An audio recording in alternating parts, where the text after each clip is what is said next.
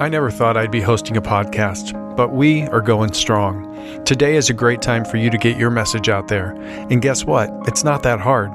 Find the right partner. For us at the XM Podcast, that was Buzzsprout. Buzzsprout gets you listed in all the major podcast directories like Spotify, Apple Podcasts, and more. Follow the link in the show notes and let Buzzsprout know the XM Podcast sent you.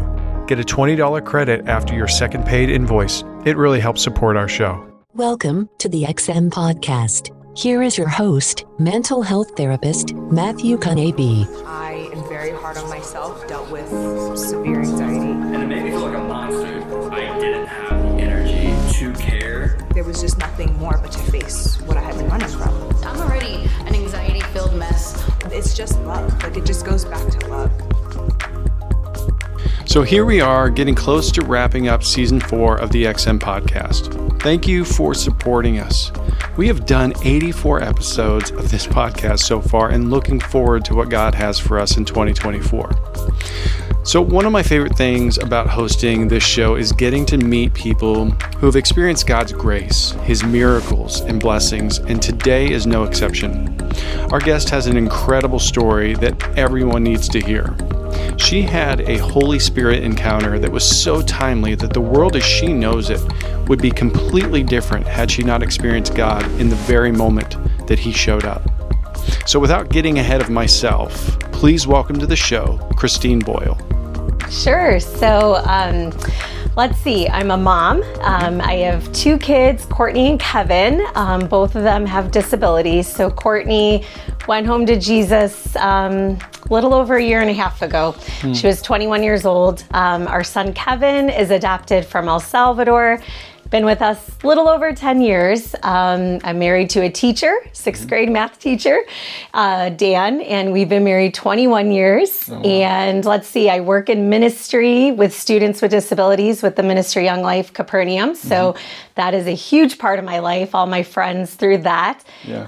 And I just started a podcast about disability and faith called Invited In with Christine Boyle. And it actually just launched yesterday. And, wonderful.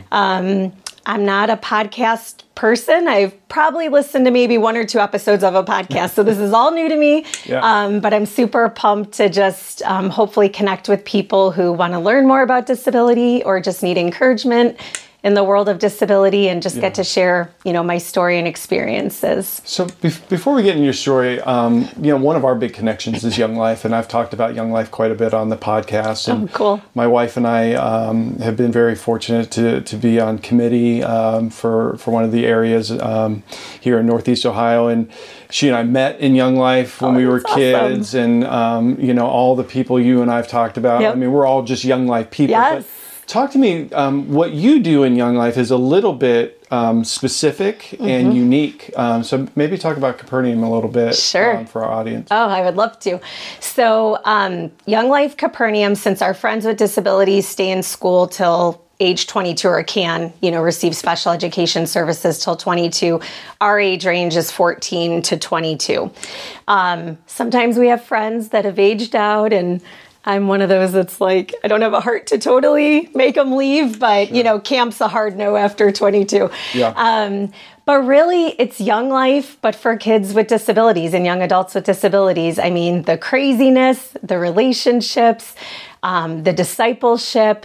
We do campaigners, which is what Young Life calls their Bible studies, as you know. Yeah. We do that twice a month in our home, Dan and I do, and we invite these kids in, which I'll be honest, we really started implementing that maybe in the last year and a half, and a lot of that was after my daughter passed away. I was able to take on some more hours and things with the ministry.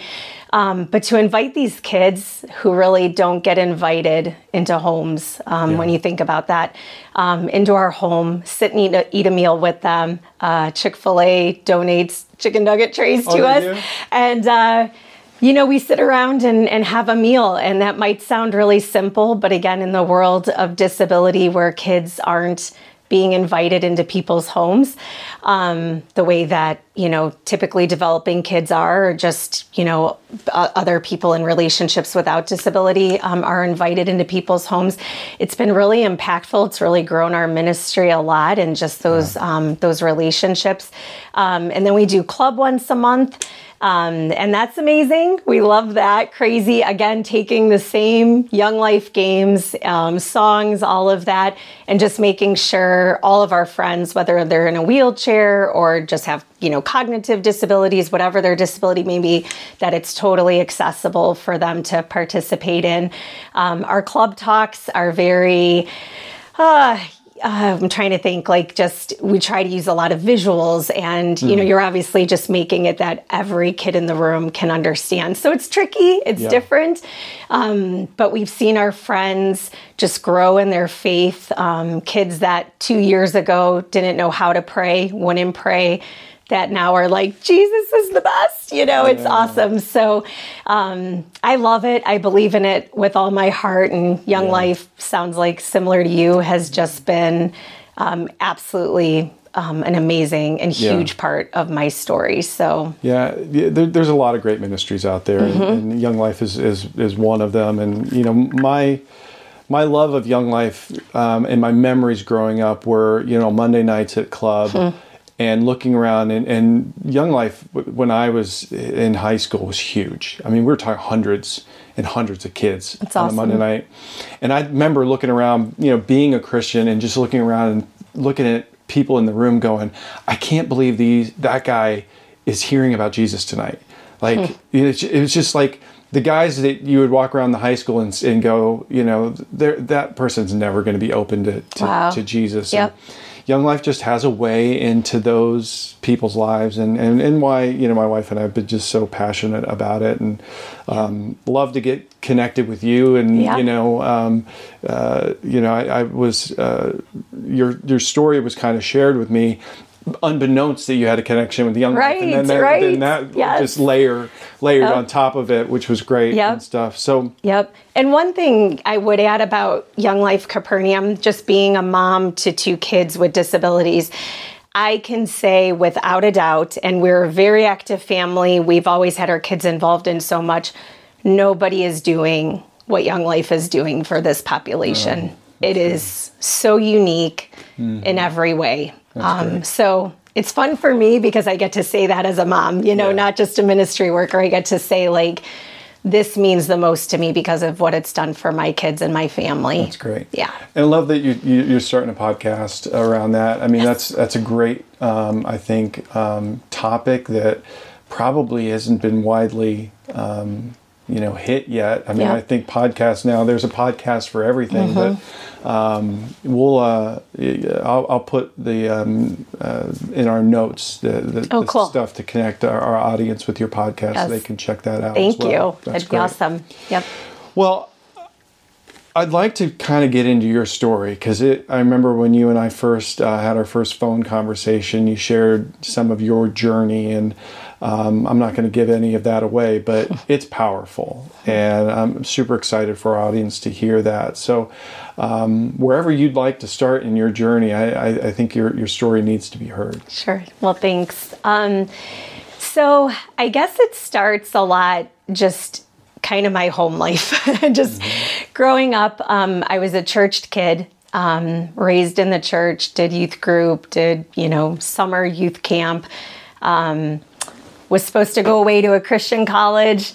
But I guess my church background was pretty legalistic, and it was a lot of do's and don'ts. And so by the time I hit high school age, I really didn't want anything to do with Jesus.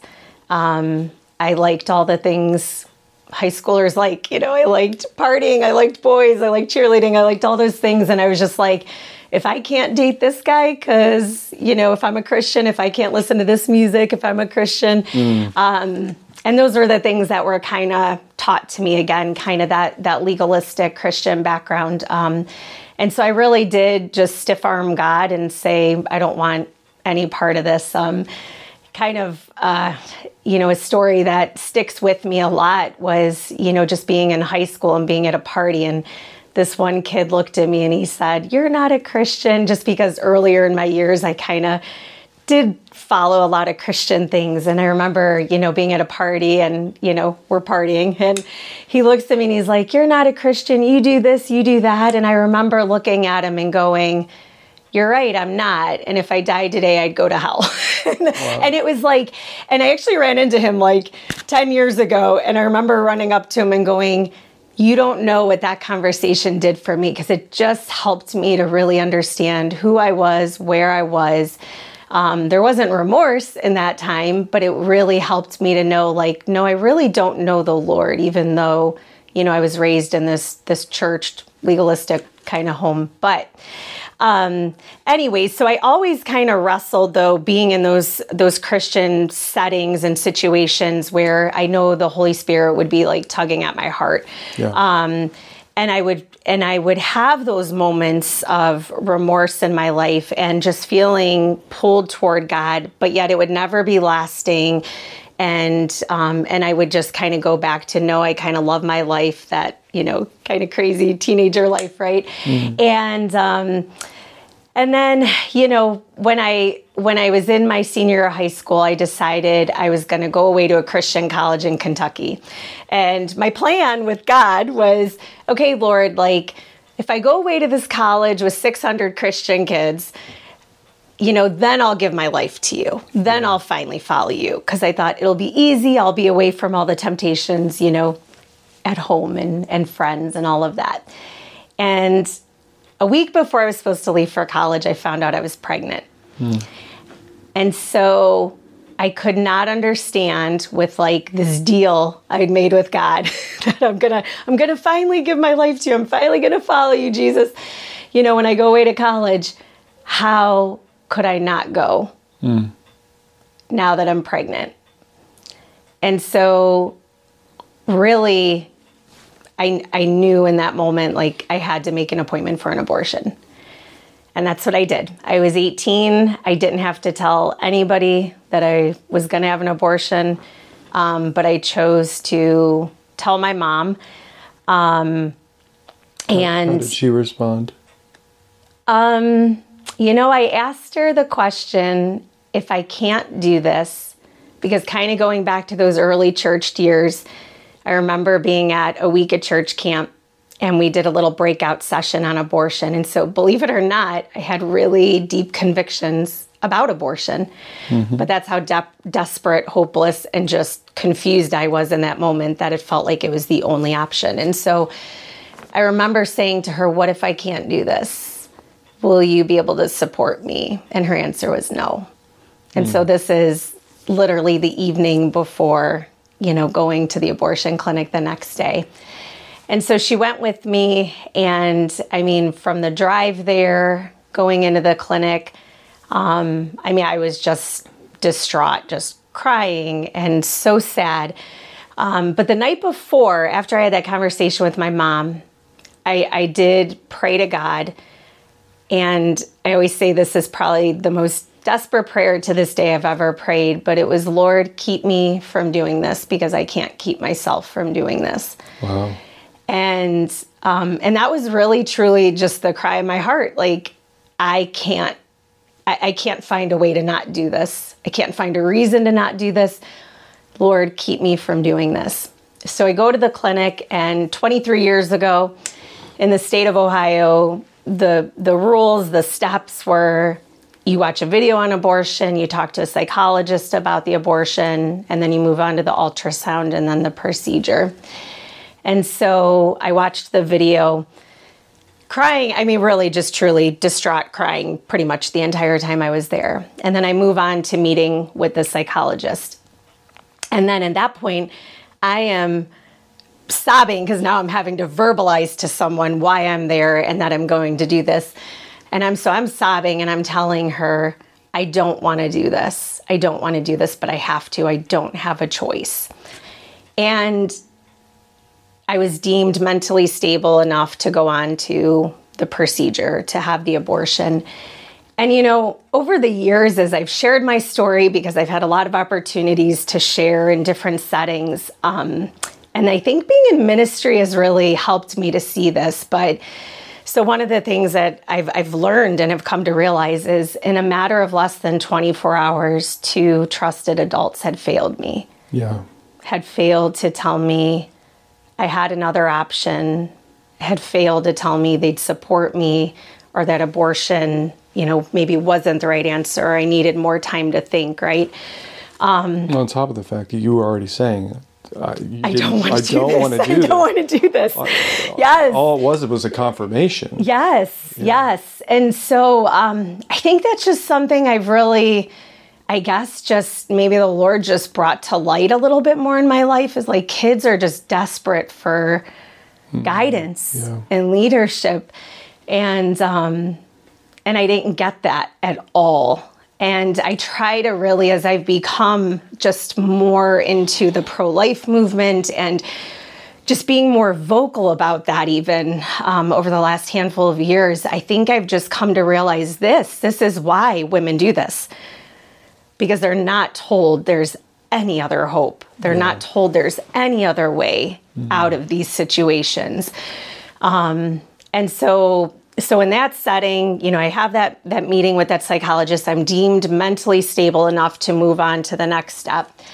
And the next step was the ultrasound. So I'm laying on that ultrasound table and the technician's, doing it. And then she starts to have this puzzled look on her face. And she looks at me and she says, "You're really far along." And then she said, "You're 6 months pregnant." Were you not aware of that? No. No. And she said, "You can't have this abortion today." And they went on to tell me, "We can refer you elsewhere. You can still have this abortion, but you can't have it today." And in that moment, all the crying, all the sorrow went from that to instant relief.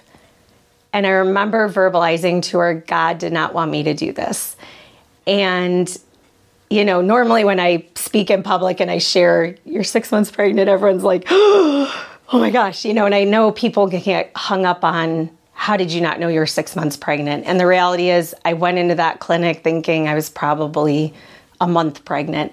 I didn't look 6 months pregnant. I didn't feel 6 months pregnant. Again, the only person who knew was my mom because I had told her. So I know God did a miracle. I don't know what the miracle was. All I know was the night before, my prayer was, "Keep me from doing this." And then here God intervenes and I get told, "You cannot do this today." And I knew for even someone who, again, had stiff-armed God, said no to God over and over, it couldn't have been more abundantly clear to me that He had just intervened on my behalf. He had just answered my prayer. He had just shown up in preterm Cleveland to save me and to save my daughter, right? And it was just so undeniable. And so I said, God did not want me to do this. That's what I said to that technician. And again, I think in, the world of Christianity and our mindsets, it's easy for people to think, of course, God didn't want you to do this. But, with being so confused, so distraught, so desperate, having that component of, Lord, I'm going to go away to college and finally love you and serve you and be committed to you. It really was like, God did not want me to do this. It couldn't have been more clear. And so it was really in that abortion clinic that day that I finally surrendered my life to Christ. I said to him, and it wasn't fancy, it was just, "Lord, my life is so screwed up and I need you." And I was off the hook with my mom because I would say I can't say I know where she stands on this issue nowadays, but back then it was, if it's early on, it's okay, but obviously 6 months pregnant, it wouldn't be okay. So I knew I was off the hook with her. And so in that moment in that clinic, it's like I knew I'm going to be a mom in 3 months. And I knew I had to walk out of that clinic and go home and tell the father of the baby, who wasn't my boyfriend anymore, you're going to be a dad in 3 months. My cousin, who I grew up with, she was going to be my college roommate in Kentucky. And so I had to go home and tell her I wasn't going away to college with her. I had to walk back in my church at some point and tell people why I wasn't gone at Kentucky Christian College.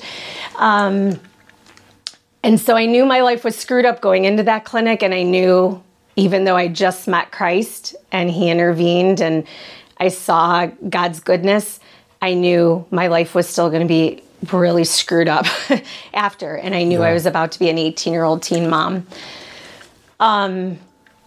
So a couple days after being in that abortion clinic, this is, again, just another amazing example of just how God meets us right where we're at. A friend of mine from high school came to my house and said, Christine, my girlfriend's mom is starting a support group for teen moms, a Christian support group. Would you consider meeting her? And I said, sure. And at that point, my family had kind of gone from, my mom from the abortion piece, but now that my whole family knew I was pregnant, then it was, you should give the baby up for adoption. So that's kind of where I was at, and what was being, kind of thrown at me when I met up with this person who was starting this Christian support group. So I go to this restaurant, meet with this woman, her name's Betsy, and Betsy sat with me, and she was a mom of 8.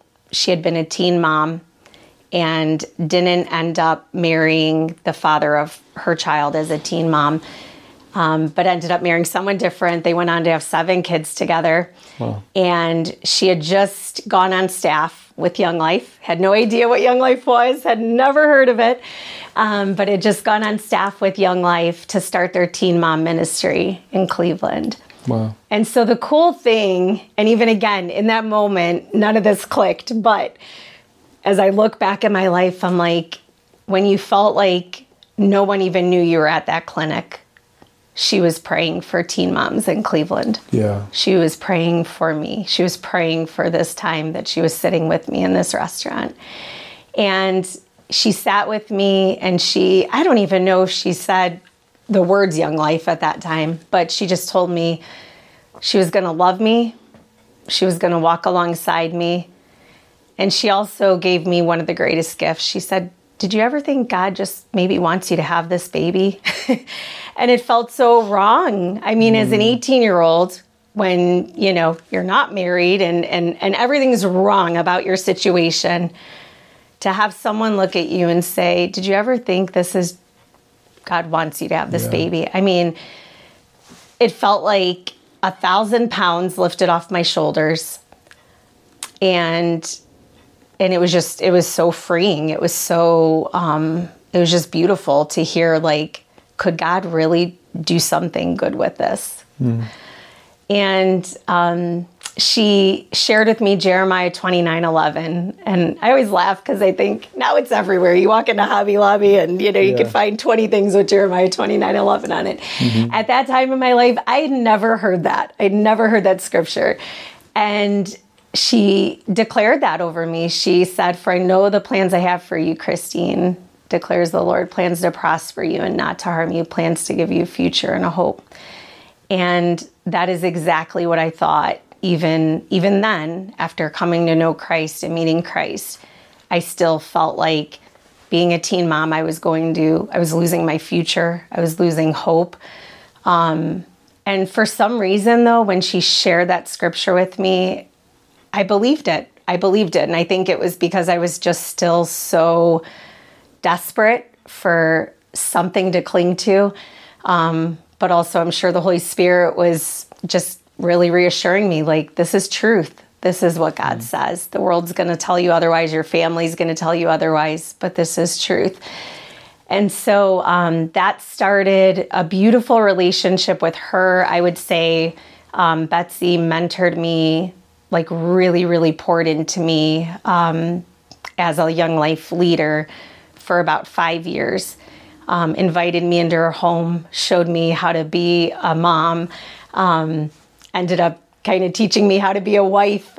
She was there the day my daughter was born. She was there the day my daughter died. And so 20 some years later, we're still good friends. And so her influence in my life and just the timing of just how good God was to put that person in my life. It was like he knew exactly what I needed in that moment. And it was really incredible. And it was just another reassurance of like God was with me, that he was a part of my story, that he was actually taking care of me, that he was actually providing for me.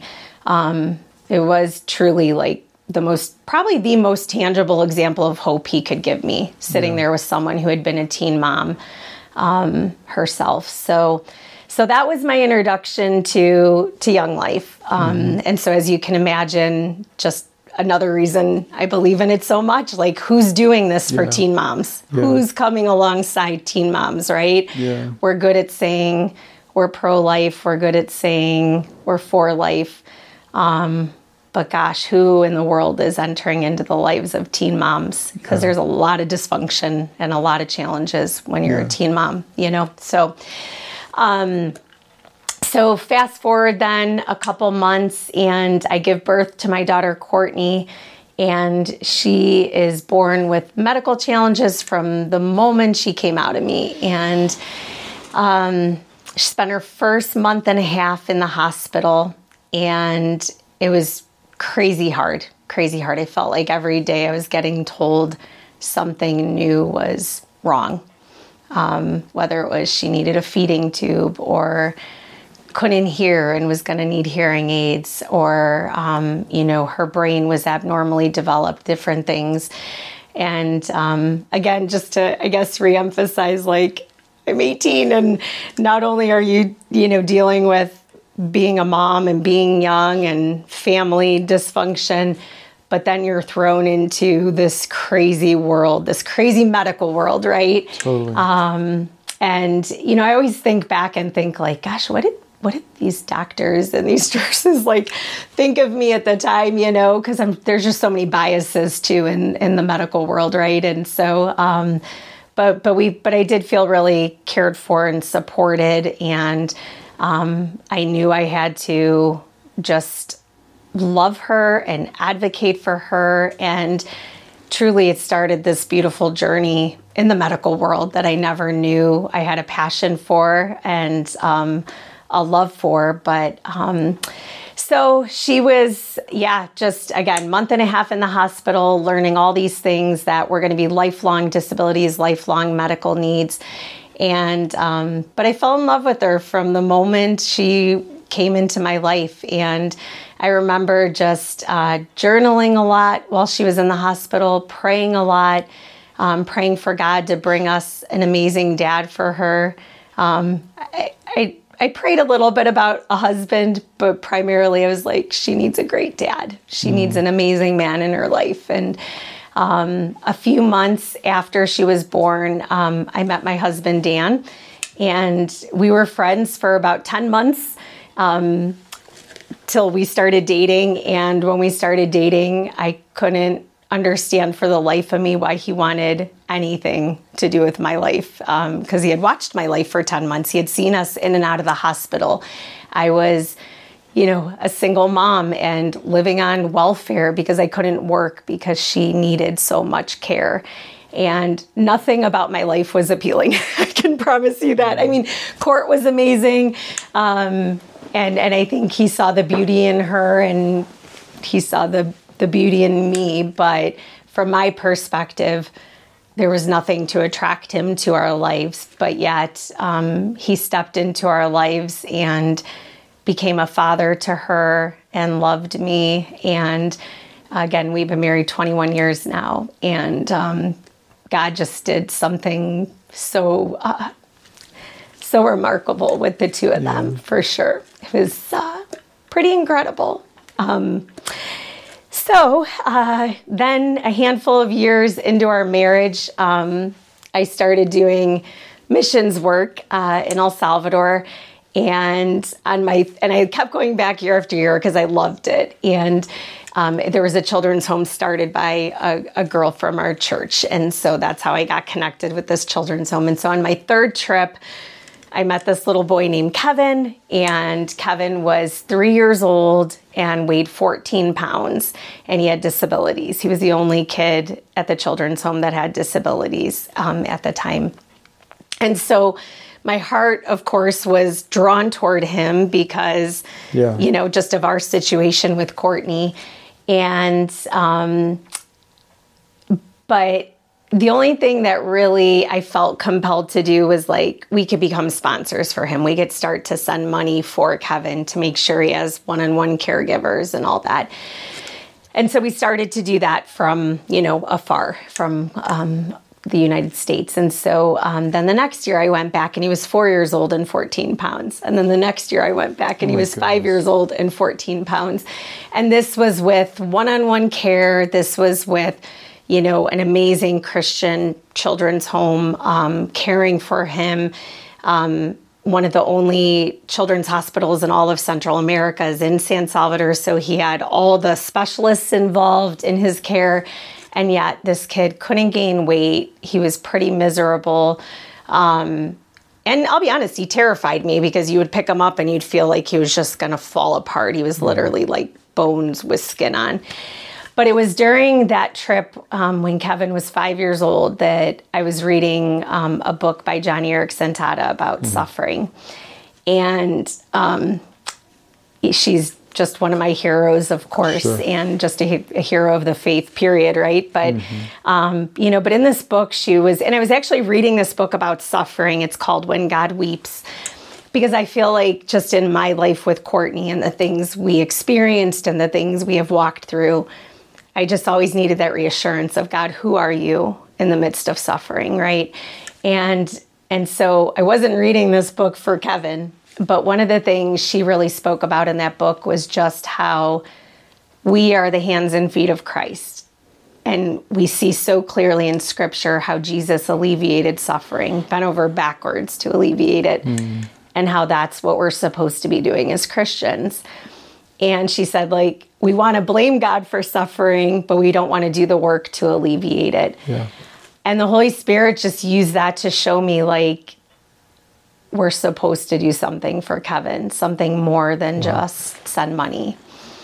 And it terrified me to even think the word adoption, terrified me. And so I kind of went the route more of okay, maybe we could get him a medical visa, get him to Cleveland, get him some good care, and then send him back. Right. But I went home from that trip and I said to Dan, I was like, maybe we're supposed to adopt him. And again, everything in me was no, we can't do this. We can't, our plates are so full. We don't have room. We were living in a 2-bedroom apartment. Everything about our lives, none of that ever would have made sense. But we really said okay, let's really pray about this. We bought a Bible study about adoption. And this Bible study, I loved it because it actually had us write out the pros and cons. And because we knew him, we were able to, make this list specific to Kevin, since this would be an identified adoption. And our list of cons was probably 5 times longer than our list of pros. And it was good. I mean, it was a good list. I always say that, anybody could read this list and be like, you're right, don't do it. You have every reason not to. From, we live in a 2-bedroom apartment. We don't even have a room for him. We're Dave Ramsey people. We're working to get out of debt. We don't have $30,000 to adopt him. How do you push 2 kids in wheelchairs? What do you do when you call 911 at 2 a.m. and one of them needs to go to the hospital? Just so many things we came up with on why. And really, our biggest objection to God was, Lord, we're content. We didn't want to have more kids. We were good with just Court. But yet, this Bible study took us through Scripture then. On what does God say about adoption? What does God say about hospitality? What does God say about caring for the least of these? And probably our biggest thing was, in Matthew 25, where it says, whatever you do for the least of these, you've done for me. And Dan kind of just got to a point where he was like, none of these reasons they're good enough for people, but none of these reasons are good enough for God. Wow. And so we said, okay, we're going to pursue Kevin. And it was crazy hard. So El Salvador adopts out less than 10 kids a year. And it took 4 years to get him. So he came home to us at 9 years old. He was 18 pounds. He literally wore 12-month-old baby clothes at 9 years old. And this kid, like, he is, again, it just terrified us. I mean, I remember the night we adopted him, we're in our like apartment hotel type thing, and he starts throwing up blood. And we're like, and this is something he had done, but it was still like, I remember just crying to Dan and go, what did we do? What did we do? And so it was this total dependence on the Lord, and yet this fighting your flesh of like, this is scary. This is going to be crazy. What did we just get ourselves into? And so I'd love to say I'm one of those people that was just like, yes, Lord, we're supposed to adopt. But the reality was it was just completely just saying yes to Jesus over and over and over again through the process. I mean, we saw so many hiccups, so many challenges, and yet we also saw God's faithfulness of, we raised $40,000 in the blink of an eye to bring him there. You know, our church rallied around us. Stephen Curtis Chapman's ministry, you know, we got grants from organizations like that. And, you know, the money was easy. You know, by the time he came home, we were living in a house, had a room for him, all of that. But man, it was hard. It was hard. Yeah. But it definitely taught me, like, the will of God. Nothing, just because something's easy or something's hard doesn't indicate whether it's God's will, right? Like, his word is his will. We knew we were in the will of God, even though it was challenge after challenge after challenge, and having to continue to just persevere and say yes to the Lord over and over and over again. But probably within 6 months, Kev became this fat, chubby little guy. And I really felt like, what are we doing? Because nothing crazy happened. We never got like this, you know, diagnoses. He went right to Rainbow when he came home to Cleveland, to Rainbow Babies and Children's Hospital. Our physicians, who we had built relationships with, Courtney and her care, you know, had heard about him for 4 years and were ready and waiting for him and did a full workup on him. Never got like a real concrete diagnosis for him, which was really interesting. And so really just being in a family, being in a home, having, you know, better care, we just watched him just change what felt like a blink of an eye. And I remember the first time we like Skyped with the children's home, one of the kids said, did he get stung by a bee? Because he looks swollen. And he really did. God just restored his little body in so many ways. And he made so much progress. I mean, he's still very much disabled and nonverbal, non-mobile. And it's crazy how all the things that absolutely terrified us, all the things we could have used as excuses to say no to God, they're things we just figured out. You know, how do you take care of 2 kids when one's in the hospital?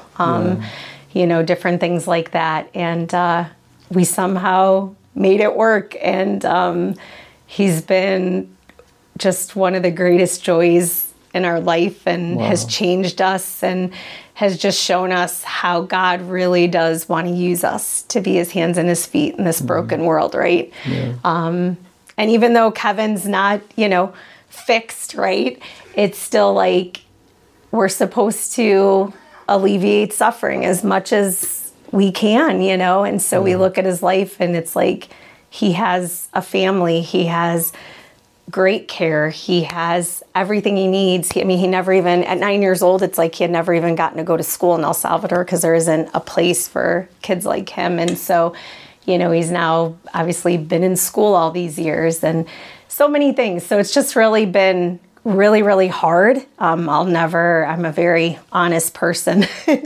It's really, really hard, but it's been definitely one of the greatest joys of our life to get to serve him. And because it was an identified adoption, and a lot of times kids in El Salvador that are in children's homes, excuse me, the families maintain guardianship. So we actually got to build a relationship with like his grandpa who had legal rights over him, who had to agree to let us adopt him. And so it's fun because we're friends with, you know, his family on Facebook. We got to go meet some of his family in Boston a handful of years ago. His birth mom and I are friends on Facebook, so she gets to see him. Oh, and you just realize like the extent of when we choose to say yes to God, like it's not just between us and God and Kevin. Like this extended to his grandpa and our friend Rachel, who runs the children's home.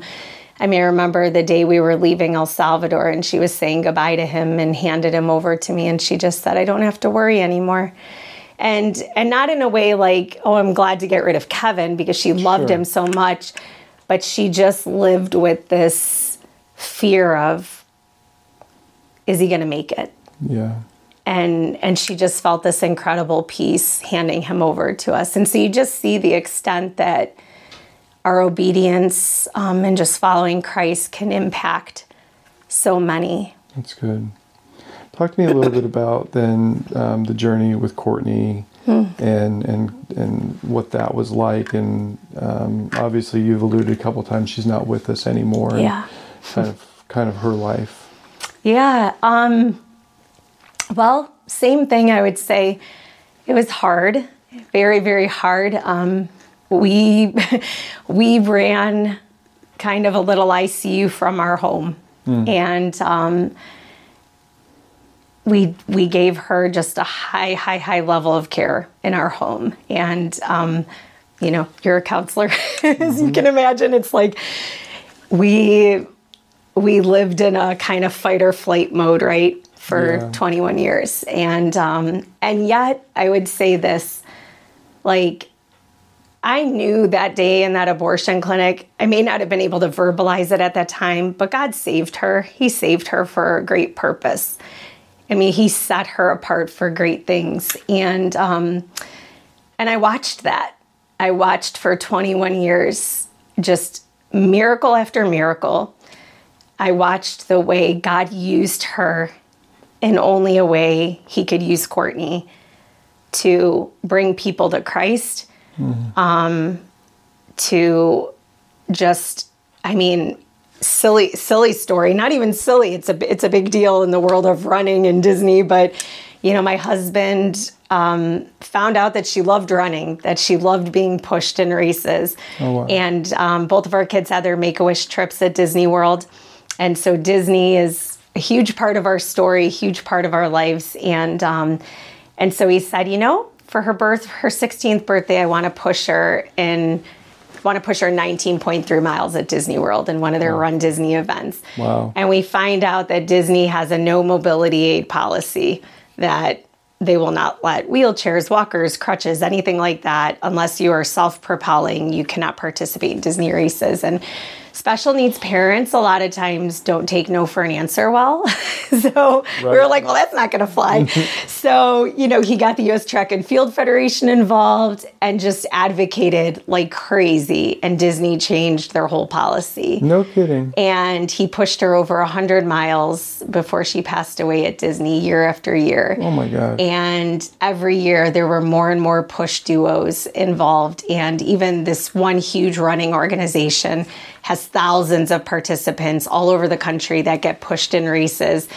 The founder of that contacted Dan when he found out Disney changed their policy, and he was just like, dude, you're my hero, because we've been trying for years, you know? Wow. And so, I mean, even that, like, I mean, Disney's a big organization. To get them to say, we're gonna change this, I mean, was absolutely huge. And so, you know, and then just an example, like my niece came to Young Life Camp with us as Court's buddy, and her and Court were best friends, Court's whole life practically. And she accepted Christ at Young Life Camp, and she said, Aunt Christine, do you know why I wanted to say yes to Jesus? Because I want what Courtney has. Oh my. And so to see the power of God, to see how God uses what the world would say there's no use for, there's no purpose in, to see how God used Courtney literally to bring someone to Christ. And just to have this remarkable story that thousands of people have heard. You see purpose in that, but then you also just see, like, we wouldn't have had a heart for Kevin if it wasn't for her, right? But I mean, her journey was definitely challenging, to say the least. But I would also say, like, she lived life to the fullest. Our family has made the choice to live life to the fullest. And that has taken intentionality. That has taken, a lot of organization, but also, being able to say, like, we're going to travel, we're going to get on a plane, we're going to go to Disney World, we're going to go to California, we're going to do this or do that. And her life was just really full. And even, getting to be in school with significant disabilities and not be, stuck at home. She was so present in her community. I mean, just another example, like, she just made friends everywhere she went. And so, like, Cleveland Zoo, like the rhino keeper, we got to build a relationship with him. And so it's like you have the rhino keeper at her funeral, right? Like coming. And again, that's easy to miss. But when you really think of, like, the exposure she had, because we were intentional in saying her life is meant to be full. Yeah. She's meant to be in her community. She's meant to build relationships. And she did it so well. And I really do believe, like, she helped people to see disability different. She helped take the fear out of disability for a lot of people. And whether it was nurses who came and worked in our home that were like, hey, I've worked at the Cleveland Clinic for 10 years and then I just had a baby and I don't want to go back there. And they're walking into home care going, I've never, ever interacted with someone with a disability. Mm-hmm. And then they're thrown into this world of, we're going to school with her, we're taking her here and taking her there. And their lives change, because of that interaction. But her last 7 weeks of her life were spent at the Cleveland Clinic. And even that, we just... Her story, I should say, when she got Disney to change their rules, that story made it on national news, which was really awesome. Channel 3 did a story here in Cleveland, and then Channel 3 affiliates all over the country picked up that story. And we decided to start a nonprofit foundation from that, raising money for different causes in the special needs community with their running. And now that Court's gone, Dan pushes Kevin. And so Kev ran his last year, 19.3 miles at Disney World in honor of Court.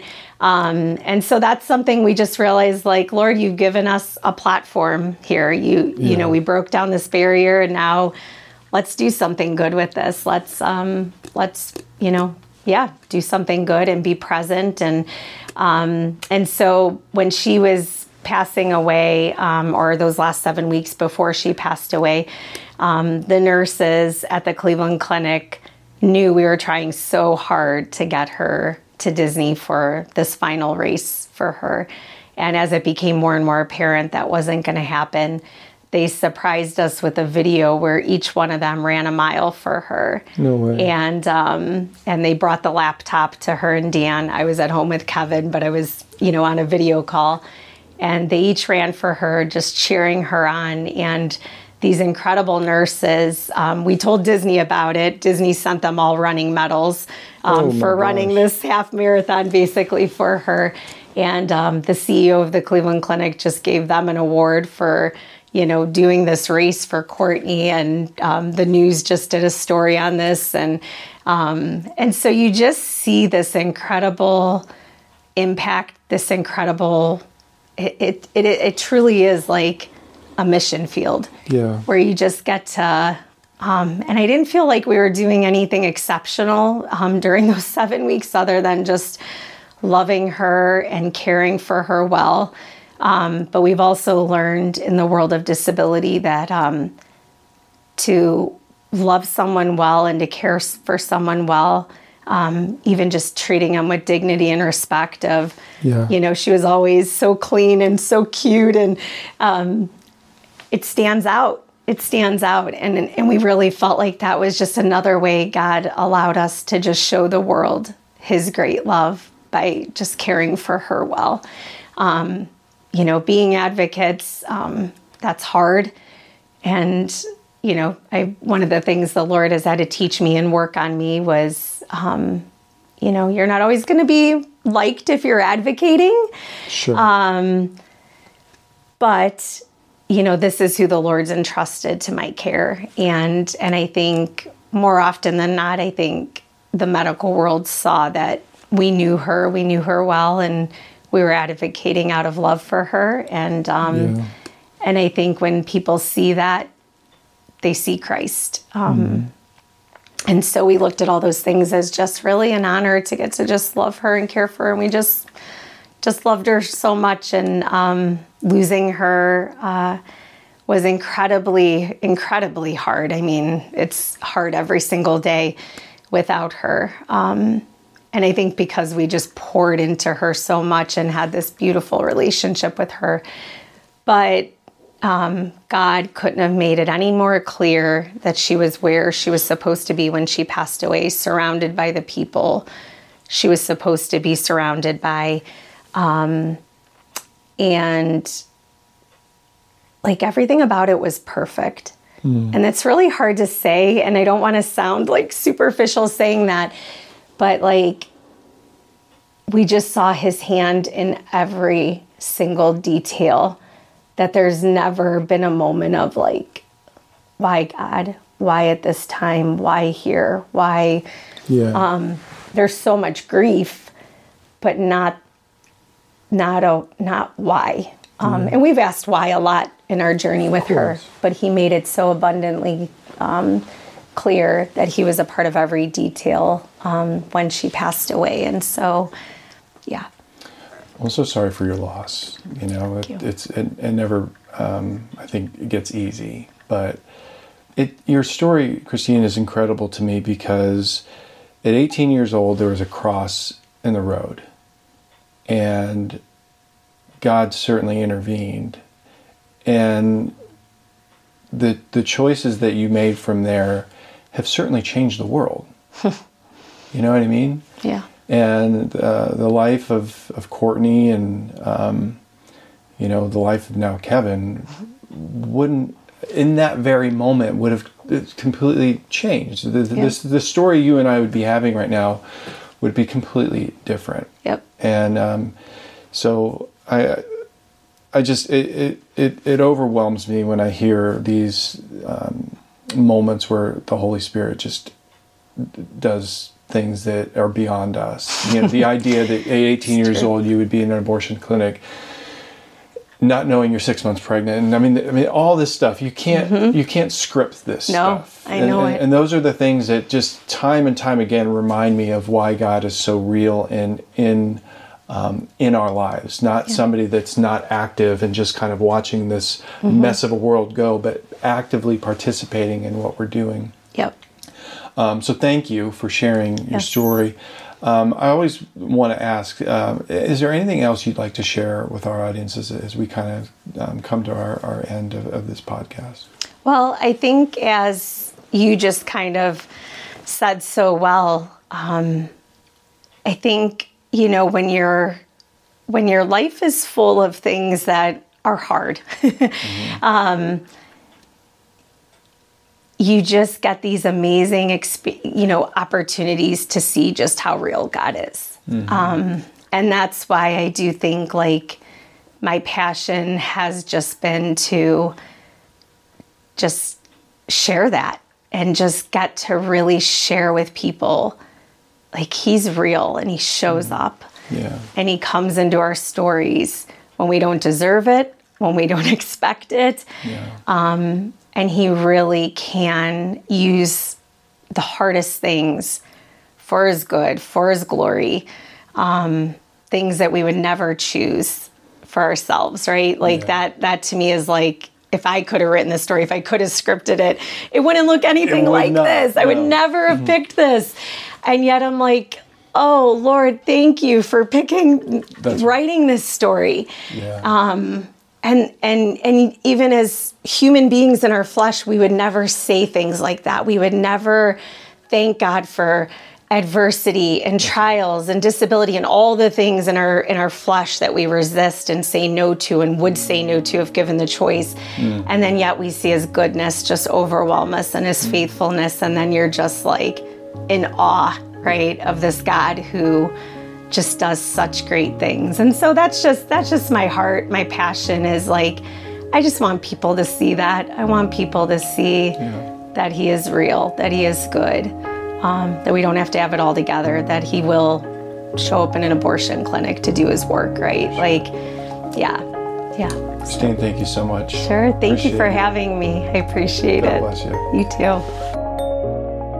Well, what a story of battling life and its adversities, but still being able to see God's ability to write something we could have never imagined. Thank you, Christine, for sharing with our audience and with me the journey you and your family have been on. Incredible to see how God can show up in the 11th hour and make miracles happen. You may think God may not show up where you're at. Christine was inside an abortion clinic, and God showed up and changed her life for eternity. That is so encouraging. Well, thank you for listening. Please share this episode along with others, with your loved ones and your friends. This world needs to hear these stories. Well, until next time, or when our Savior comes, God bless.